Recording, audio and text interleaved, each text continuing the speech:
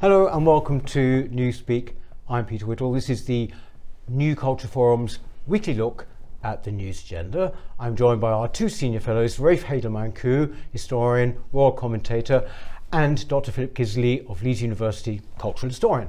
There are a lot of stories this week which have one thing in common, and that is the Blob, as it's called. We've had a case of a whistleblower who's just got an out-of-court settlement given to her by the government. Her crime was that she tried to warn the government of political infiltration in her particular part of the civil service. We also had the case of the MP Andrea Jenkins being stopped from meeting certain well-known public figures such as Kathleen Stock and J.K. Rowling and Matthew Goodman, whom we've seen on this channel many times. Also, certain civil servants are threatening to strike over the government's Rwanda policy, which is quite extraordinary. As I said, these all have things in common. They all emanate from civil service. What is known as the Blob, that used to actually be something which was only applied to the educational establishment, but increasingly it is like a big slice of ideological opposition to the government, unelected. So we're going to be just looking at that. We will also be looking at, well, it is actually Pride Month. I hope you're going to celebrate. We will talk about that as well. But before we get to those points, something far weightier actually. Philip Schofield. Maybe you were perhaps hoping that this was going to be a Schofield-free zone, but I'm afraid not. This has dominated, from what I can see, the mainstream media. Not really our sort of areas as much, but to me, it's quite a crazy level of coverage. I mean, absolutely. I mean, I was supposed to go on Talk TV, booked for a 20-minute slot to discuss real issues of immigration and housing shortage and so forth. Suddenly, because Philip Schofield had tweeted something on Instagram 10 minutes prior to coming on, that took up half of the show. And of course, I'm not au fait with, I'm not familiar with all of Philip Schofield's activities with poor old Gordon in the broom cupboard, but I had to start talking about this thing, and it's almost as if, we've got so many issues in this world, in this country particularly, which are of great importance, from inflation, immigration, to the cultural world. I mean, there's no end of problems that we're having right now. It's almost as if people aren't able to face those, and so something like this takes on all of the energy and further, which you would hope would be applied to cross-channel crossings. You'd hope would be applied to legal migration. You'd hope would be applied to housing. And all of the manifesto pledges that were broken by the government. But no, it's almost as if this is a release valve for people's anger, but it's very disturbing and sad to see that we are actually putting so much energy that could be put to such good use on something so superficial. Yeah, I think there's something else happening as well. I mean, people are obviously involved in it and loving it because he's a pompous figure who's been knocked down, and he's been. Yeah, I think so. But there's something else as well. I mean, it's almost as if GB News, in the person of Eamon Holmes, is giving ITV and terrestrial television a really good kicking, and it's kind of symbolic of what they've been doing over the last 18 months or so. Really, if you think about this morning, they have about I read today about 500,000 viewing figures a day, not much more than that. Now that's really tiny,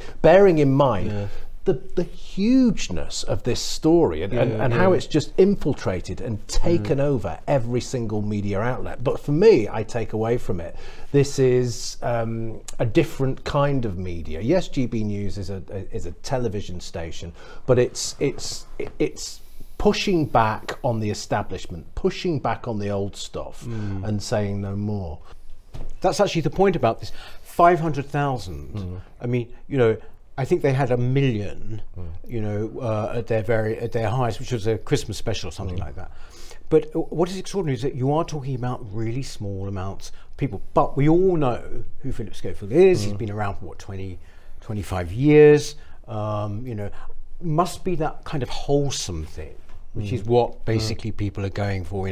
Someone appears to be less and kind of angelic. But it's like, who knew? I mean, TV personalities are phonies, for say, all the way through, aren't they? It's just insane. I mean, all of those people who are reading about this, they know who he is, like you say, but they don't watch the show. But it's indicative of so much else in our culture, isn't it? I mean, can anyone name who's in the top 10? Can you name any songs in the top 10, right? Yeah. That's really interesting, because no one's interested anymore. Can you name any of these soap opera characters who are on the front cover of papers like The Mirror and The Sun, and big spreads about these particular people who've lost weight or put on weight, or they're wearing this, or they're seeing this person, and actually nobody really knows who they are. They don't. It's a bizarre, it's a bizarre phenomenon, and this is the what Rod Liddle would call peak wank of that phenomenon, isn't it? Or the dying embers of it too, because if you think, he's been part of our lives, for 40 years, essentially, right? And yet there aren't that many people still in daytime television or in television as a whole who have been around that long. So, and because he was there for people who are now the governing elite, he was there for them in their childhood. So I think he resonates with a lot of people. But it's the hypocrisy, I think. Which is this whole attempt to create this happy family of this morning. And as Eamon Holmes has been revealing, it's been the most dysfunctional family you could imagine. And the fakeness of Holly Willoughby and the fakeness of Philip Schofield. But again, people concerned about his antics or relationship with this young boy and whatnot. I'm sorry, we have whole-scale industrial rape of children in this country with Islamic rape gangs. Why aren't we giving 1/10 of the attention? It's not even 1/100th of the attention that gets. That's where my nose gets out of joint. And it really illustrates the incestuousness of our media. It's a bit like Westminster. It's a bit like, well, we're going to talk about the civil service, but they're interested in it because it's them. It's their story, and it's their soap opera, and it's a good laugh for them. But as you say, all of these serious things are happening. They're happening outside of London. They're happening in the north. They're happening in deprived areas, and yet we're talking about this incredibly rich, incredibly privileged man who's been around for decades and doesn't seem to really do anything. I think the thing is, you see, we can say, oh, there are these important things going on. Of course, that's true. There always has been. But then equally, like you could say Jimmy Savile was just a kind of TV personality, right? And obviously there was a big scandal there. I'm not drawing a comparison. This is obviously entirely different. In some ways, that's the important thing. There does just seem to be schadenfreude about this. It's like he's really irritated a lot of people. Eamon Holmes, I felt, actually, I sort of thought, this is rather undignified of you, actually. That was my reaction to that. Well, the British have long had, people often say they like going to America where everyone builds you up, and here they're just waiting to tear you down. And that is something that's very noticeable, actually, of the two cultures. If people like to pull people down, particularly when they see someone being arrogant and conceited and believing in their own publicity. But the thing is, the hysteria around this has got to the point where Savile has been mentioned in the same context as Schofield. You are seeing the greatest scandal since Jimmy Savile, the biggest scandal of a generation. And you think, wait a minute, okay, all right, it could be rather seedy and sordid what's going on, but it's not wholesale abuse of children. As far as we know, nothing illegal was done, right? Unwise, not illegal was the phrase used. That's very different to the antics that Jimmy Savile was getting up to, or Rolf Harris was getting up to. The thing is that what really put me off the guy, was that display when he came out as gay. And and all this kind of, I found it kind of cringe making. I couldn't watch it. For goodness sake, it's positively a benefit to be gay in light entertainment. It's almost obligatory. I mean, it's not a, what about his wife? And he's got 2 daughters, hasn't he? Yes, that's right. But now we know why he came out as gay. Exactly. This is what Eamon Holmes has revealed, that he did it because the night before or the week before, this young lover of his had got drunk at the National Television Awards and expressed his undying love for Schofield, and had to be ushered out, and was then moved out of This Morning onto the next show, Loose can't believe I'm discussing Loose Women on this programme. It's such a nonsense. But anyway, and it was just after that suddenly, and all that came to my mind actually was Kevin Spacey. Was it Kevin Spacey? Because you remember, he came out of the closet bravely. And of course, just after that, you got all the sex abuse allegations. It's almost as if this is a cover. I will get everyone's sympathy for being gay, and that will act as a buffer if everything else happens. It depends what kind of mind you've got, how conspiratorial you are. But Katie Hopkins was really quite funny on this, because she was saying a similar kind of thing, and she was saying, oh, well, the Sun are saying this because they want to deflect opinion away from this. Usual kinds of things, but she did it with quite a lot of humour. And there is some kind of quite funny memes and funny stuff about this. I think as well, I think we should see it for what it is and really deride it as well, because these people, they if anybody does need pulling down a peg or two, it's people who work on daytime television, and they describe the show that we love this show is amazing, it's our family, we love this show. Yes, you could be really proud and pleased at doing your job, but it's this morning, for God's sake. Keep it in proportion. Keep it in proportion. But you see, or keep yourself in proportion. Well, yes. Keep yourself what you do in proportion. But also, is it Nadine Dorries has sort of said that the government should hold an inquiry? Yeah, but this is what I mean. This is hysteria. This is like Alice in Wonderland, isn't it? You know, I think Comedy Unleashed should hold an inquiry. Actually, that's more appropriate. Yes, let's have some fun with it. Let's send these people up, because they're really quite despicable, aren't they? Yes. Well, back to the kind of, if you like, serious stuff that's been going on in the background, and that is about the Blob, as I mentioned before. It's a terrible term. I can't bear these half-humorous terms, because I think that they basically take away from the importance of it. But essentially what it's about is unelected political opposition in the civil service, or in all of the quangos, and how many other institutions we've discussed as well over the period of time. There have been all of these kind of cases, some of them actually very serious. So, for example, if you look back, I mentioned it at the beginning, but if you look back to, say, Dominic Raab, and this kind of way in which Tory, I think he's actually standing down at the next election. He is. I mean, basically, Conservatives or Tory ministers, whatever, being taken down by accusations of bullying. It's all of a piece, is it not? I mean, wouldn't you say? It's a kind of, we've talked about activism, and I've talked very specifically about activism. This is a kind of activism by stealth, in a way, isn't it?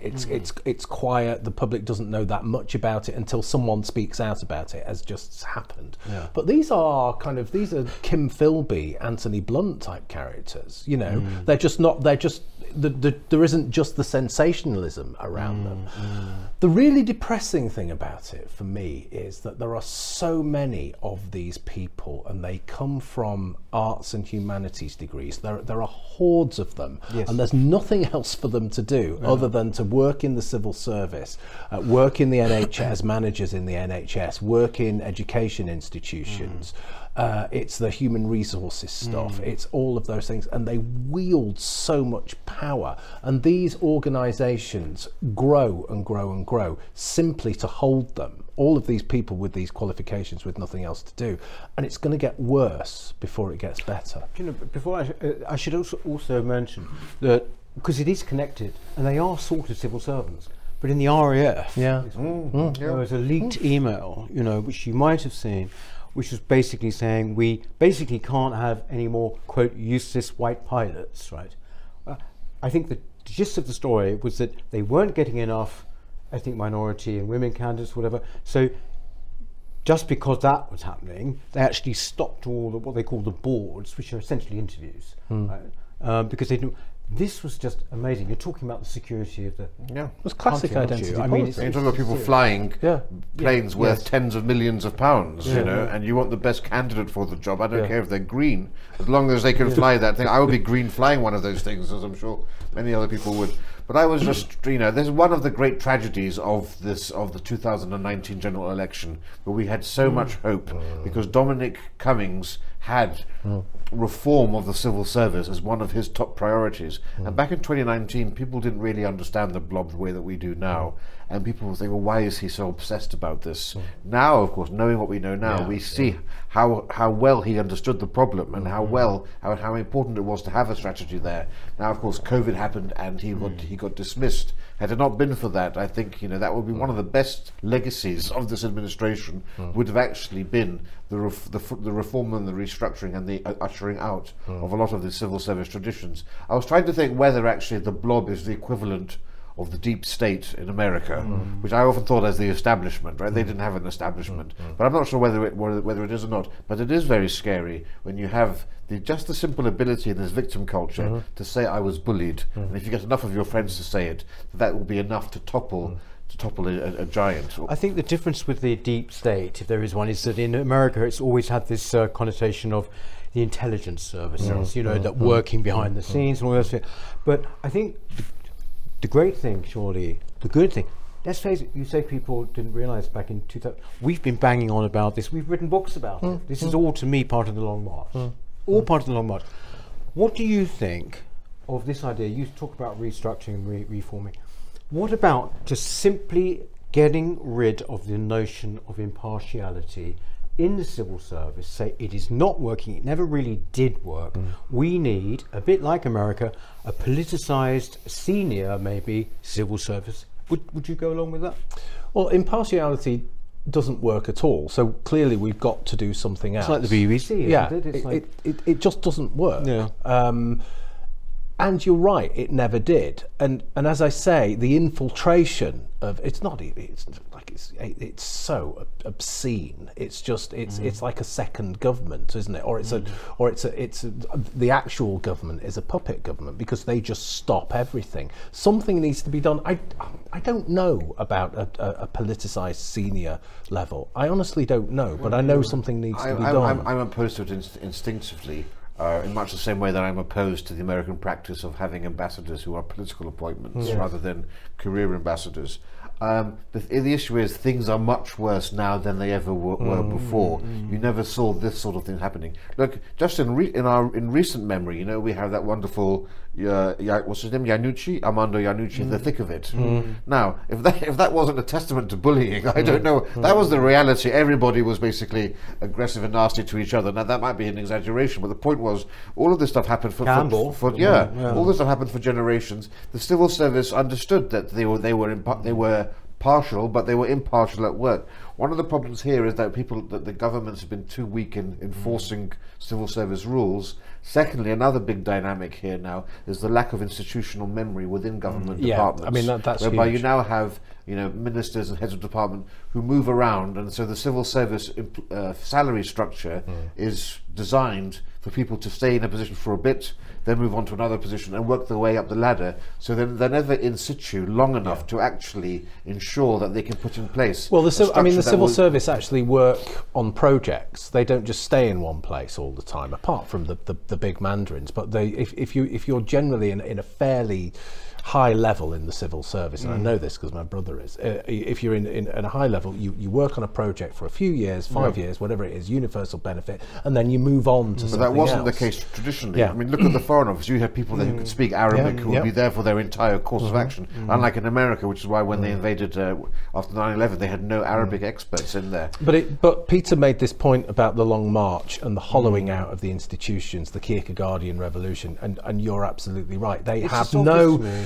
have no loyalty or no commitment to the institution whatsoever. So how can you expect them to see beyond their prejudice, which is an identitarian prejudice, and how can you expect them to not play the bullying card, or not play the race card, or not play the gender card? So I mean, again, it's, we often talk about traditions or notions in this country. That, for example, we've talked about patriotism and that why we don't need to fly flags, and then you sort of think, well, actually, wait a minute. The whole paradigm has changed. We do need to fly flags now, right?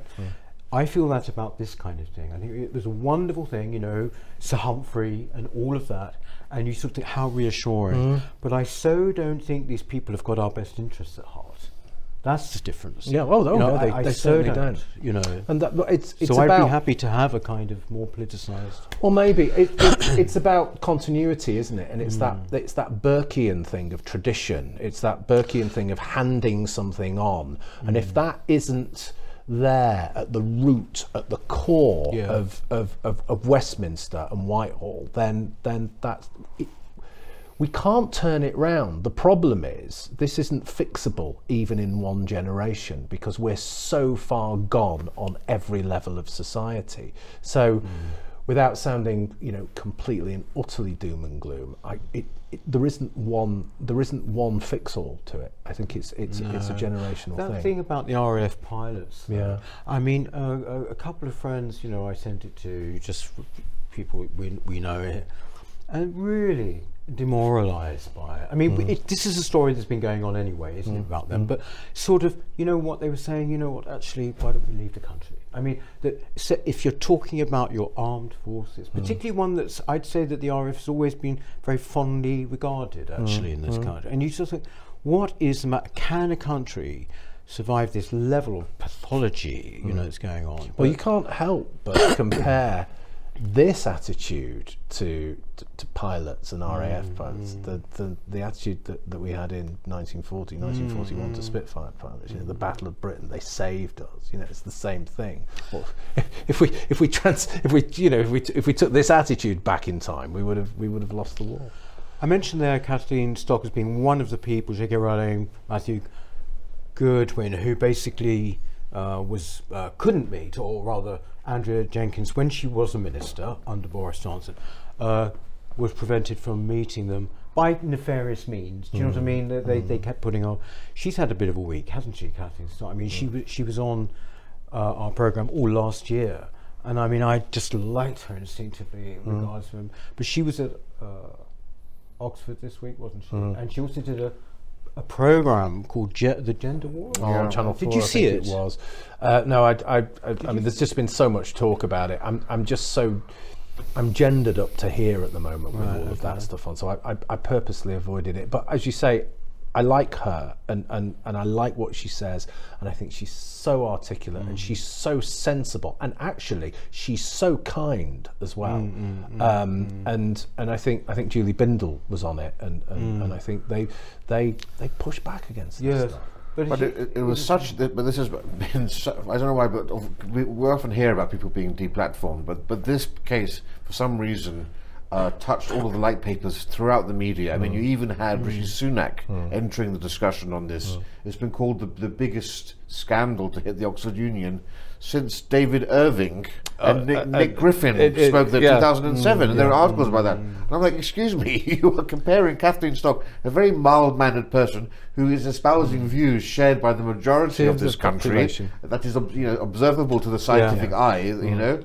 And now they're with a Holocaust denier being equated with two Holocaust deniers. I mean, it's a remarkable situation that we have here, and it's an important discussion that we're having now, because we're just having the Free Speech Commissioner being appointed by the Prime Minister, who's a Cambridge academic. Arif Ahmed.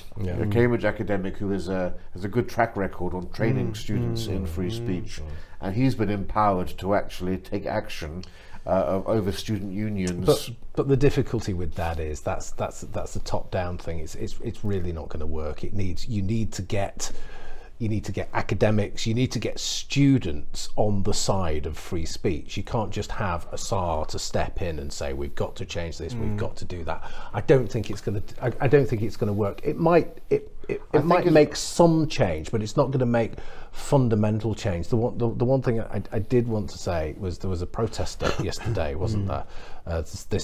This girl who glued her hand. John T. Twittington. Who glued her hand to the floor.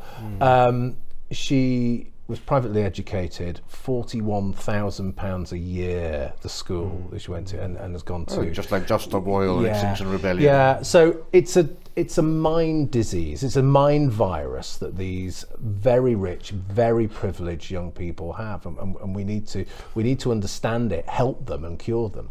I've actually asked this new free speech, Mr. Ahmed, onto the channel, by the way. I hope he kind of gets back, because he actually did do something good, didn't he? He was behind, was it Cambridge, changing the wording of just respecting religion to tolerating. You know, I think that was largely. So that's what was enabled other academics to support the policy. But I'll disagree with you slightly here, Philip, about the effectiveness that he will have as this free speech czar, because what his existence already you're seeing is emboldening students who don't agree with all of this nonsense. And now that they know that the government is taking some sort of action with this bill and with these protections that are guaranteed, and you've actually seen now, because of this legislation, Oxford University forcing the Oxford Students' Union not to cut off funding for the Oxford Union, which is a separate organisation. But you had 100 students signing a letter in defence of Kathleen Stock. Yeah. And I don't think you'd have had that happening a year ago or so. And so I think these things from top down are actually signs that students will be supported, or their encouragement. If there was no one doing anything, you could see why students would be even less likely to actually put their heads up above the parapets. I think it's just to come back to that, I don't disagree that it will make some change. Okay, and 100 students signing something is really good. But bearing in mind where I work, there are 33,000 students on that campus. You know, it is a drop in the ocean. Oh yeah. Every journey begins with the first step. and every journey does begin with the first step. But what will happen is that things will just kind of move around the side. You know, things that are not policy will be implemented anyway. So there's quite a lot of stuff around trans that actually isn't policy. I'm not hopeful in schools, but I just think this is a good start. We have to Mm. give compliments on praise where it's deserved. Yeah. But yes, it's a very long, hard Well, road. the point is we've got to support it. Yeah. we support it. Yeah, absolutely. But I mean, there are sort of two issues on there really. There's this one which gets some sort of publicity. There's the much wider one, which in a way is that the orthodoxies at these colleges has taken up so much that basically they're actually useless now. I mean, you know, which is the Roger Scruton view that somehow humanities are kaput. You know, they're beyond saving. And the sheer ignorance. I mean, when you went, you know, the sheer ignorance of these students, you know, who basically had probably never heard the discussions. Was it the Oxford Union? Yeah, no, I was at the Cambridge Union, which is actually the oldest debating union in the world. And now I've had over 1.6 million people have watched this, and 95% of the comments aren't about me, they're about the students, because what everyone has been amazed at has been the inability of people, firstly, to sit still and hear an argument, but also their complete shock at hearing historical facts, not opinion. I was simply delivering facts. That yes, there were as many slaves in Africa as were transported over. They had never heard that. That the British stopped the burning of Indian widows on the funeral pyre of their husbands, and women were shaking their heads in the audience. And you just thought, these aren't school children.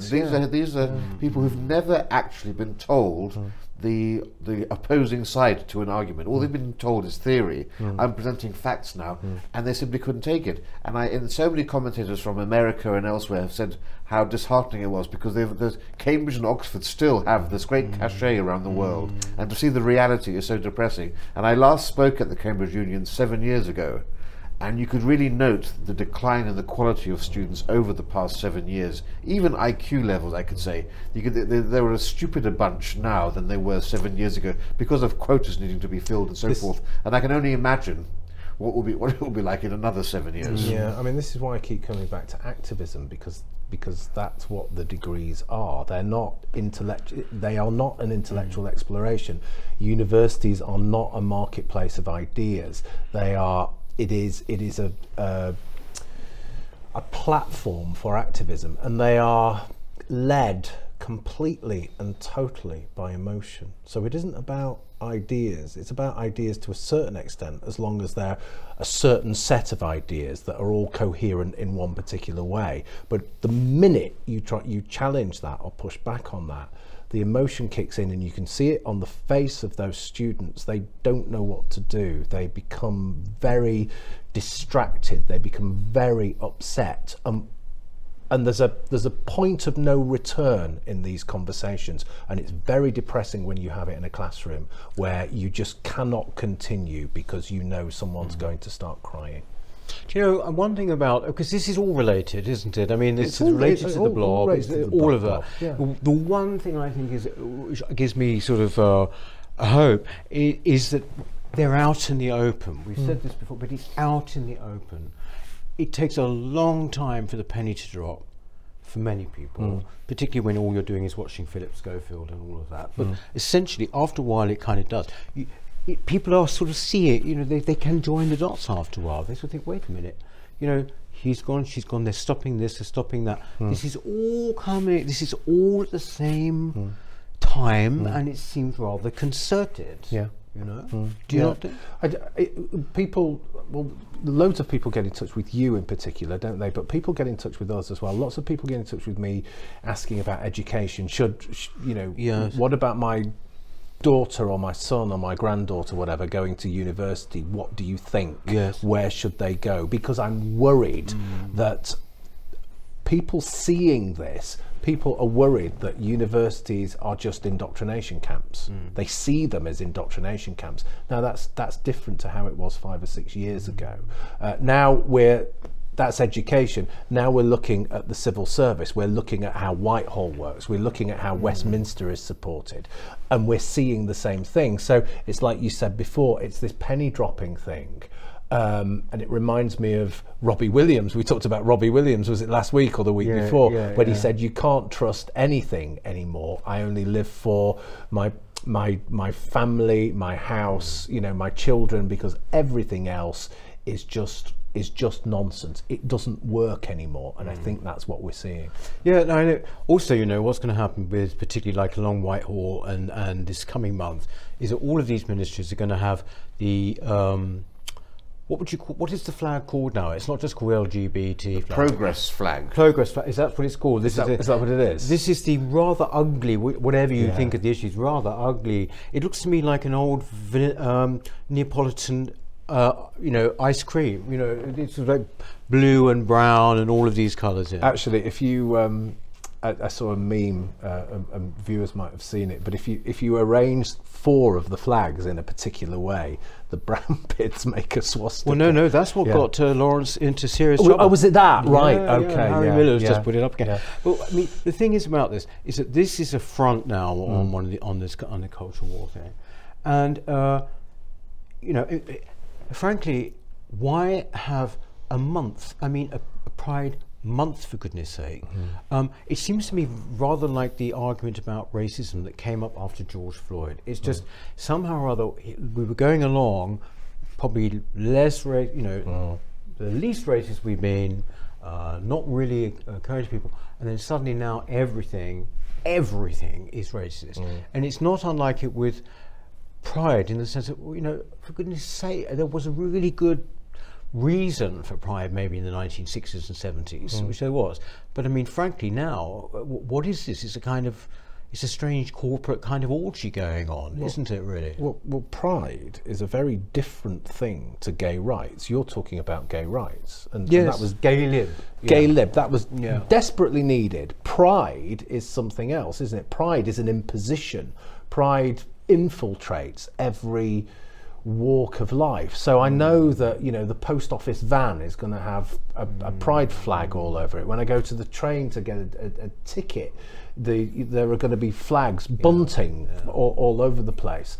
It's indoctrination. It's the colonization of culture. But also, sort of what it does, it actually kind of it's cajoling, because, you know, people walk across those you know, zebra crossings.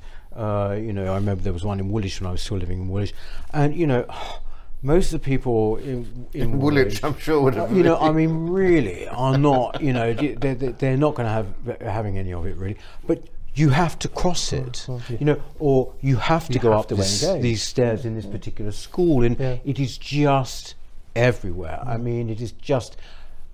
People say, "Oh, there'll be a backlash." I don't see will there be a backlash. I think people have just simply accepted now. You know, you just absolutely got to accept it. But it is just irritating, and it's going to go on for about a month.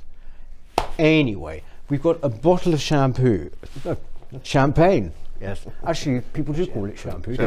You've got a bottle of champagne. You sound like an East End villain in 1975. Because it's this fellow's birthday today. Yes, thank you so much. Happy birthday to 36. Yes, looking very well on it, Rafe. And so what are you going to do for your birthday then? Of course, having to drink now. Have a drink, yeah. And down on the coast, have a nice long weekend down by Seven Sisters. Yes, and do all exactly. that. I didn't know you had 7 sisters. Well.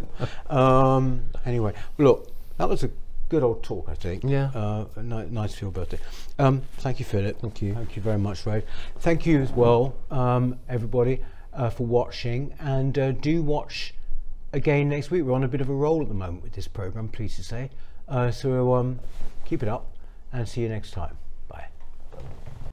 Hello. If you're enjoying the New Culture Forum channel and you believe in our mission, may I invite you to join our membership scheme at the link below or on our website, newcultureforum.org.uk.